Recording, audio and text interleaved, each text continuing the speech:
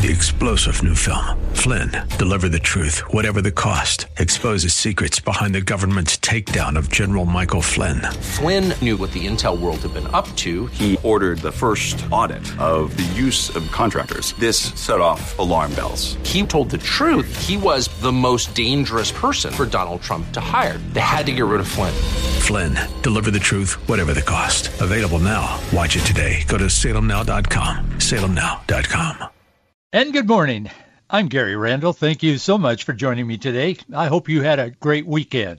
Today is Monday, January the 24th, 2022, in the year of our Lord. Today on January 24, 1989, confessed serial killer Theodore Bundy. Remember Ted Bundy? He was executed in Florida's electric chair. Today in the year 41, shortly after declaring himself to be a god, Caligula was assassinated by two Praetorian tribunes, or part of the Praetorian Guard. In the Republic of Rome, that's what they did. If you professed yourself to be a god and they didn't believe you, they just killed you. Today, when people in our republic, when they proclaim themselves to be God, we worship them. Too often, we take their advice. We wear a mask, we don't wear a mask. You know what I'm talking about. Today in 1939, representatives from 3 Connecticut towns band together to write what they called Fundamental Orders. That was actually the first constitution, so to speak, in the New World. Today in 1848, James Marshall discovered a gold nugget at Sutter's Mill. He was a business partner of Sutter. Founded in Sutter's Mill, that's in Northern California, as most of you know. That discovery led to the gold rush of 49. The 49ers came for gold. Today in 1965, Winston Churchill, he died in London. He was 90 years old.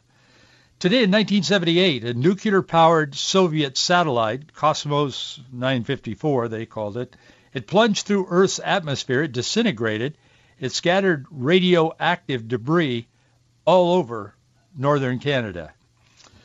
Today in 1984, Apple Computer began selling its first Macintosh model. The ads boasted that it had a built-in 9-inch monochrome display, a clock rate of 8 megahertz, and it had a bunch of memory. It had 128K of RAM. We've progressed, as they say, since then. Today in 1985, the Space Shuttle Discovery, it was launched from Cape Canaveral on the first secret all-military shuttle mission. Today in 2013, Defense Secretary Leon Panetta, he announced the lifting of a ban on women serving in combat. He said we must put our mothers, our wives, and our sisters out on the front lines so they can be just like the men. Today in 2020, health officials in Chicago said a woman in her 60s had become the second U.S. patient diagnosed with a new virus that was emerging from Wuhan, China. We had no idea what the next couple of years would hold, did we? But that has unfolded before our eyes in so many different ways. Interestingly enough, speaking of all of the ways in which this Wuhan virus has spread out across our country and the impact that it's had on every part of our life, former NBA star, the Spokesman Review, Spokane, Washington Spokesman Review, it ran an article, and now it's a national article. Other news sources have picked up on the article because it's kind of interesting. Former NBA star John Stockton, who is pretty well known around the Northwest here. He, I don't know him, but I've seen him around a lot. And we used to go to Priest Lake in northern Idaho every summer. We'd spend time there, and used to see him up there. He had a house. He probably still does at Priest Lake. Everybody seemed to really like him. It seemed to be a really likable guy. Well, anyway, the Spokesman Review says that Stockton, university's most famous alumni, he probably is too. He kind of put Gonzaga on the map as far as basketball is concerned, and they have really great teams. But anyway, Stockton was a part of that some years ago and had a great career in the NBA. But anyway, the Spokesman Review said he's probably their most famous alumni. They took his season tickets away from him. They revoked his season tickets because he won't wear a mask at the home games. He goes to the home games of Gonzaga. The paper says the famed Utah Jazz point guard recently told the newspaper, the Spokesman Review, that the school canceled his season tickets because he refused to demand that he wear a mask because they said as a spectator, his mask refusal is conspicuous. And Stockton told the press, they asked him about it. He said, basically it came down, quoting Stockton, he said, basically it came down to they were asking me to wear a mask in the games, being a public figure, someone a little bit more visible. He said, they said I stuck out in the crowd a bit. And he said, therefore, they received complaints and felt like from whatever the higher-ups, those weren't discussed, but from whatever it was higher up, they were going to have to either ask me to wear a mask or they were going to suspend my tickets. The story goes on, but clearly he didn't wear a mask, so they have suspended his tickets. I don't know if that was a smart move or not. I mean, I don't know much about Gonzaga and the running of it, but it seems like an odd decision to make on one of their most prominent alumni. And a guy that probably gives a lot of money to the school as well. I don't know that, but I would suspect that that's the case. But we do live in a very confused world, and there's so much that doesn't seem right about what's going on in our world today. Paul had some of the same experiences in his day. He wrote to the church in Corinth. He said, we are troubled on every side, yet not distressed. We are perplexed, but not in despair. Persecuted, but not forsaken. Cast down, but not destroyed. The message? Yes, there are troubles. We live in a troubled world. But don't be perplexed. Don't be distressed. Don't be in despair. Do not feel forsaken. Do not feel cast down. You will not be destroyed. That's the message to the church in his time and in our time. That is the word of the Lord. The prophet Nahum said, the Lord is good, a stronghold in the day of trouble. He knoweth them that trust him. The psalmist said, I will be glad and rejoice in thy mercy, for thou hast considered my trouble. Thou hast known my soul in adversities. God is in control, and God knows everything that's going on in this world, and he is the only one. Caligula tried to become a god. That did not work out for him. And when we try to displace God, maybe innocently so in our own lives, by trying to get control of everything we don't understand, we end up in despair and being perplexed and so on. And report after report after report, poll after poll after poll shows that anxiety is spiking in America. People are anxious. They're stressed out. They're depressed. They're discouraged, many of them, in our culture today, primarily because of the unrelenting presence of this virus that we don't say came from Wuhan because we don't want to offend the Communist Party. But all of this and all of its impact on the culture and people, individuals and people groups and so on, and how it's been used to amass power by the elites, it all can get very perplexing, depressing, discouraging, and all of that. But our strength does not come from the circumstances in our lives. Our strength comes from the Lord. And let's keep that front and center in our thinking. The headline in the Ventura County Star, county newspaper, It read, quote, California should abolish parenthood in the name of equity. 3 days later, the San Francisco Chronicle ran the same headline. California should force parents to give away their children.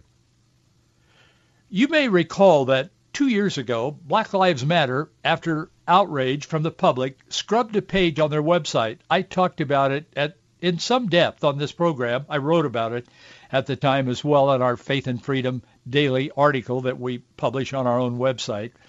And it's republished sometimes by other people. It's widely read. But they scrubbed a page on their website that said their mission was to, quote, dismantle the patriarchal practice of the nuclear family. Now, a nuclear family is one male, biological male, that's called a father, and one biological female that's referred to as the mother. The two of them come together in marriage, and they have kids. That has become known as the nuclear family, but that's under attack now. Once again, there's a renewed discussion about the usefulness of the traditional biblical family model. But it's interesting how the response played out on this article. Listen up now carefully. When this Joe Matthews, he's with an organization called Zocalo Public Square. When this Joe Matthews wrote this article, it was published in Ventura County, County Star, suggesting that California should abolish parenthood to achieve true equity. Other news sources immediately republished it. Stay with me. 3 days later, after it was in the County Star, the San Francisco Chronicle published it. Others followed in California and across the nation. Matthews, among other things, was quoting Plato. Plato had adopted Socrates' sage advice in his work, The Republic. Most of us are familiar with that. Matthews says, children, quoting Plato, children should be possessed in common so that no parent will know his own offspring or any child his parents. Plato did say that. It's in his work, in The Republic. This, Matthew noted in his article, was said to be necessary in order to defeat nepotism, prevent amassing great fortunes, and create citizens loyal not to their sons, but to society.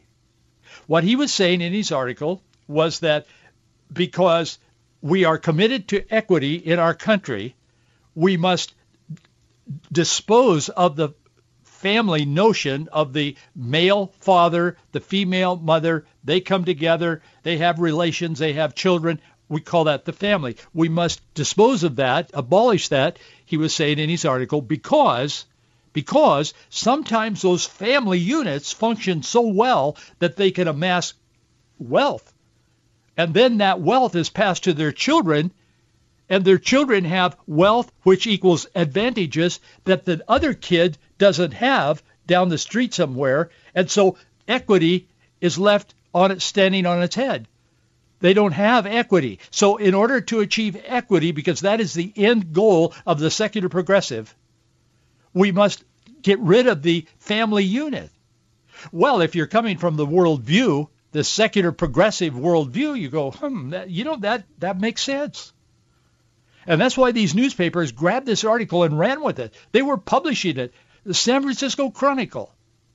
They're going, yeah, this is what this guy said. Well, he goes on in the article. Matthews writes, Governor Gavin Newsom should formulate a new policy that would require parents to hand over their babies. Quoting Plato again. The solution, Matthews said in the article, of the equity problem is to make raising your own children illegal. He said we need to have a law that he suggested we call the law universal orphanhood, so that everybody is equal. Every child born is an orphan. They don't have the advantage of some being part of a family, some of which has more money and some families have less money, so therefore there's no equity. Here's the problem. Matthews wrote this article as satire. In his own way, he was mocking the left by calling on Newsom to abolish parenthood in favor of equity, because that's where this nonsense leads. They are so dumbed down in their thinking, the press, they just grabbed this story and ran with it. Finally, Michael Barone, who knows this Matthews' parents, they went to college together, he says.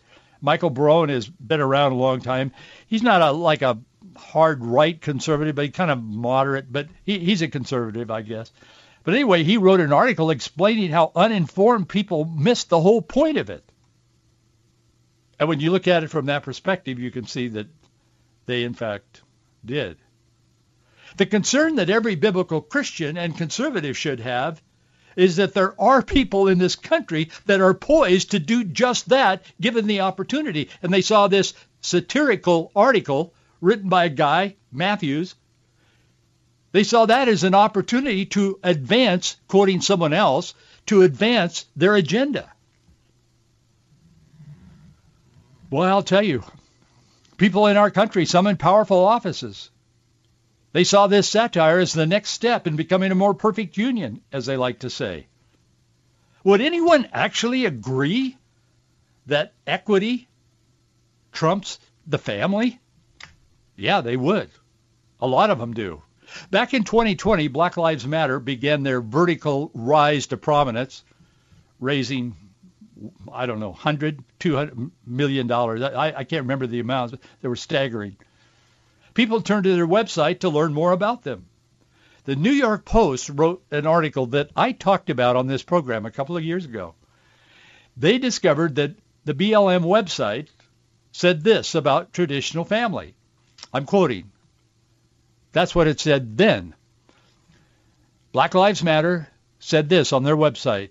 We disrupt the Western prescribed nuclear family structure requirement by supporting each other as extended families and villages that collectively care for one another, especially our children, to the degree that mothers, parents, and children are comfortable.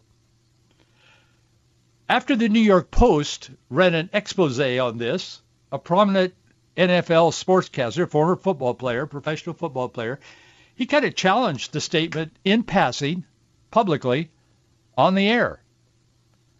Black Lives Matter immediately scrubbed it off their site, and of course ESPN went after the guy who said that. The New York Post noted at the time that this idea is a tenet of Marxism, and it is, which has always sought to dismantle the nuclear family and hand over the children to the state or to the government. The founders of Black Lives Matter have publicly declared that they are, both of them are lesbian, but both of them are trained by Marxists. Do you remember Hillary Clinton's book, It Takes a Village? It was written quite a long time ago. I read the book. I think it was 1996, I'm guessing. But I think it was 1996. It was right in there somewhere. It's more than 20 years ago. But anyway, in the book, there's one section that's specifically focused on the notion that it takes a village to raise a child. And this, it takes a village to raise a child, is essentially an African proverb that means that an entire community of people must interact with children for those children to grow in a safe and healthy environment and so on. So Hillary adopted it and made it kind of her theme song. I think the problem is she's probably been to Africa. I'm sure she has been, but she was probably surrounded by, guards and people to protect her, and stayed at the Ritz-Carlton and in blah, blah, blah city. I mean, they have some of those, Johannesburg or wherever. And she probably never was really in a village. I don't know that, but most of the people who follow this kind of thinking haven't been in the villages. With all due respect, I have been, and I've been there not once. I wasn't on a cruise ship that pulled up to a cordoned off place where people come out in their traditional African attire and entertain you while you drink lemonade or whatever.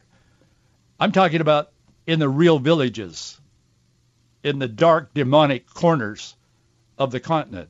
I've been there. I've lived with the people for not a lengthy time, but at periods of time, in their homes sometimes, with a dirt floor. And you can sense the power, the demonic power. Those villages are not at all what this proverb was about and what Hillary made of it in her "it takes a village" thing. That is all a big lie. Just trust me. I've been there. I knew the people back in the day. But nonetheless, if you read her book, as I did, it starts at a flawed premise. Government is not a village. Parents don't need government bureaucrats and federal programs to raise their children. And the people in the village where that little saying came from, they don't believe that. And they're not a diverse village, as she says in her book that they are. She said, we must have a diverse village that raises our children so that they know everybody else's beliefs and so on. Those villages aren't diverse. If anything, they're incestuous. Cousins marry cousins and have kids, and on it goes. They're not diverse. They're the most not diverse place I've ever been in the world.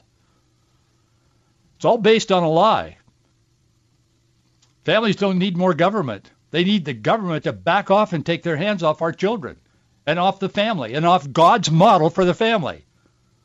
Children need a mother who is a woman, a father who is a man, married to one another to raise a child. They need a biblically based church and a pastor.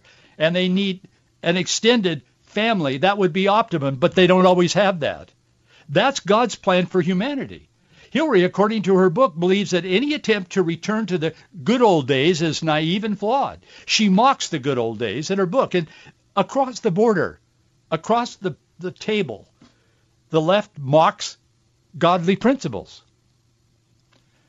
At the time she published that, the former Secretary of Education, Bill Bennett, had put out an index of leading cultural indicators. That's what he called it back then. I don't know him, but I've met him a few times. Nice guy, really smart. In fact, I introduced him at a banquet where I spoke a little bit, was invited to speak, and he was the main speaker, and I said my piece, and then I introduced him. So he and I had a good chat, but boy, he's impressive, smart guy. But anyway, he wrote this index of leading cultural indicators, which compared social statistics from 1960 to the publishing. And like I said, it was in the I think it was 1996, when this Village book came out. He was directly addressing that. The population had increased 41%. However, crime had increased 300%, according to Bill Bennett at the time. The violent crime had increased 560%. The illegitimate birth rate, had increased 400%. The number of divorces had more than doubled, and the number of children in single-parent homes had tripled. All these indicators are worse today than they were then, and the policies that took us there culturally were birthed by the so-called progressives, and they continue to cling to those failed ideas and destructive ideas about culture. That's why I speak out about these things. It's not uncommon for someone to say to me, sometimes a friend, Gary, I just can't believe you're so involved in politics. I'm not. If I were involved in politics, I would run for office. I would kind of enjoy that, to be honest with you. I've even prayed about it in the past, not recently. I've never felt God really wanted me to run for office, but I kind of wanted to. But I'm not running for anything. I'm coming at this from a pastor's point of view, from a Christian point of view. These people are putting in place principles that are destructive. And for the Christian to push it aside and say, well, Christians shouldn't be involved in politics. Politics are dirty. Yes, they are. They're filthy. That's why we should be involved in politics. And if God speaks to your heart to run for office. Get involved. Influence the people that are in office. Pray for them, yes, but talk to them as well. I'll tell you, this is going on, and the whole move to abolish or remove the family is not just Hillary Clinton or back to the Roman Republic. It's now. A Denver elementary school announced Friday they're going to be having, Denver Elementary School, they're going to be having a Black Lives Matter event teaching kindergartens, first graders, to disrupt these are their words, disrupt the nuclear family and recognize trans-antagonistic violence. That begins January 31st through February 4th. That's next week, if you're not looking at your calendar. The school is in the district of Denver Public Schools. It plans to host this week of action, they're calling it. Centennial Elementary School announced its plans to participate. The Black Lives Matter is leading it. They're having this thing for preschool and kindergarten. I'm not kidding you. One of the 13 Black Lives Matter guiding principles the elementary school mentions that they're going to be highlighting is going to teach globalism, which is defined as our ability to see how we are impacted or privileged within the black global village. Another one outlined by the school is called Black Villages, or the disruption of Western nuclear family dynamics and return to the collective village that takes care of each other. That's right out of Hillary's book. And it goes on. There's a lot more there. A Pennsylvania school board member said to parents on Friday,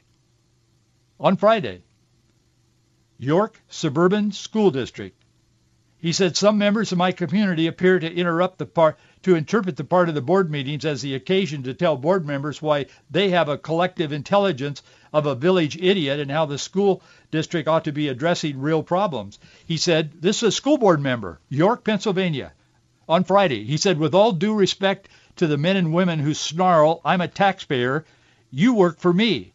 No, I don't work for you. I was elected by people who voted to represent you.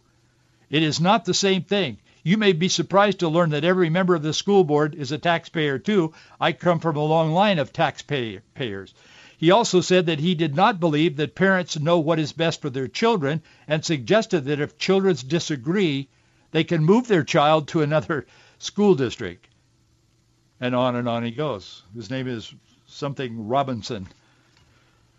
That's happening as we speak in real time. That's why the people jumped on this thing, including the San Francisco Chronicle. They jumped on this satirical article because they thought this guy was really advocating that when he was in fact mocking them. But it shows how they are poised to try to abolish the nuclear family. Daniel Webster, the great senator of the past, said, let us not forget the religious character of our origin. Our fathers were brought here by the high veneration for the Christian religion. They journeyed by its light and labored in its hope. We have forgotten, but we are called to remember and to remind people of why America has been so blessed. Hey, thanks for being with me today, and thank you for your support. We need it. Box 399, Bellevue, 98009. 3-star General Michael J. Flynn, head of the Pentagon Intelligence Agency, knew all the government's dirty secrets. He was one of the most respected generals in the military. Flynn knew what the intel world had been up to. He understood its funding. He ordered the first audit of the use of contractors. This set off alarm bells. The explosive new documentary, Flynn, Deliver the Truth, Whatever the Cost, uncovers the facts behind this scandal. Flynn told the truth. He was the most dangerous person for Donald Trump to hire. I find out the worst enemy that I'm going to face in my life is right here in America. They took my assessment and they wanted me to change it. And I was like, I'm not changing it. They had to get rid of Flynn. With in-depth interviews, archival footage, and never-before-seen personal records of the man behind the headlines. I just felt like I was drowning. Flynn, Deliver the Truth, Whatever the Cost. Available now. Watch it today. Go to salemnow.com. salemnow.com.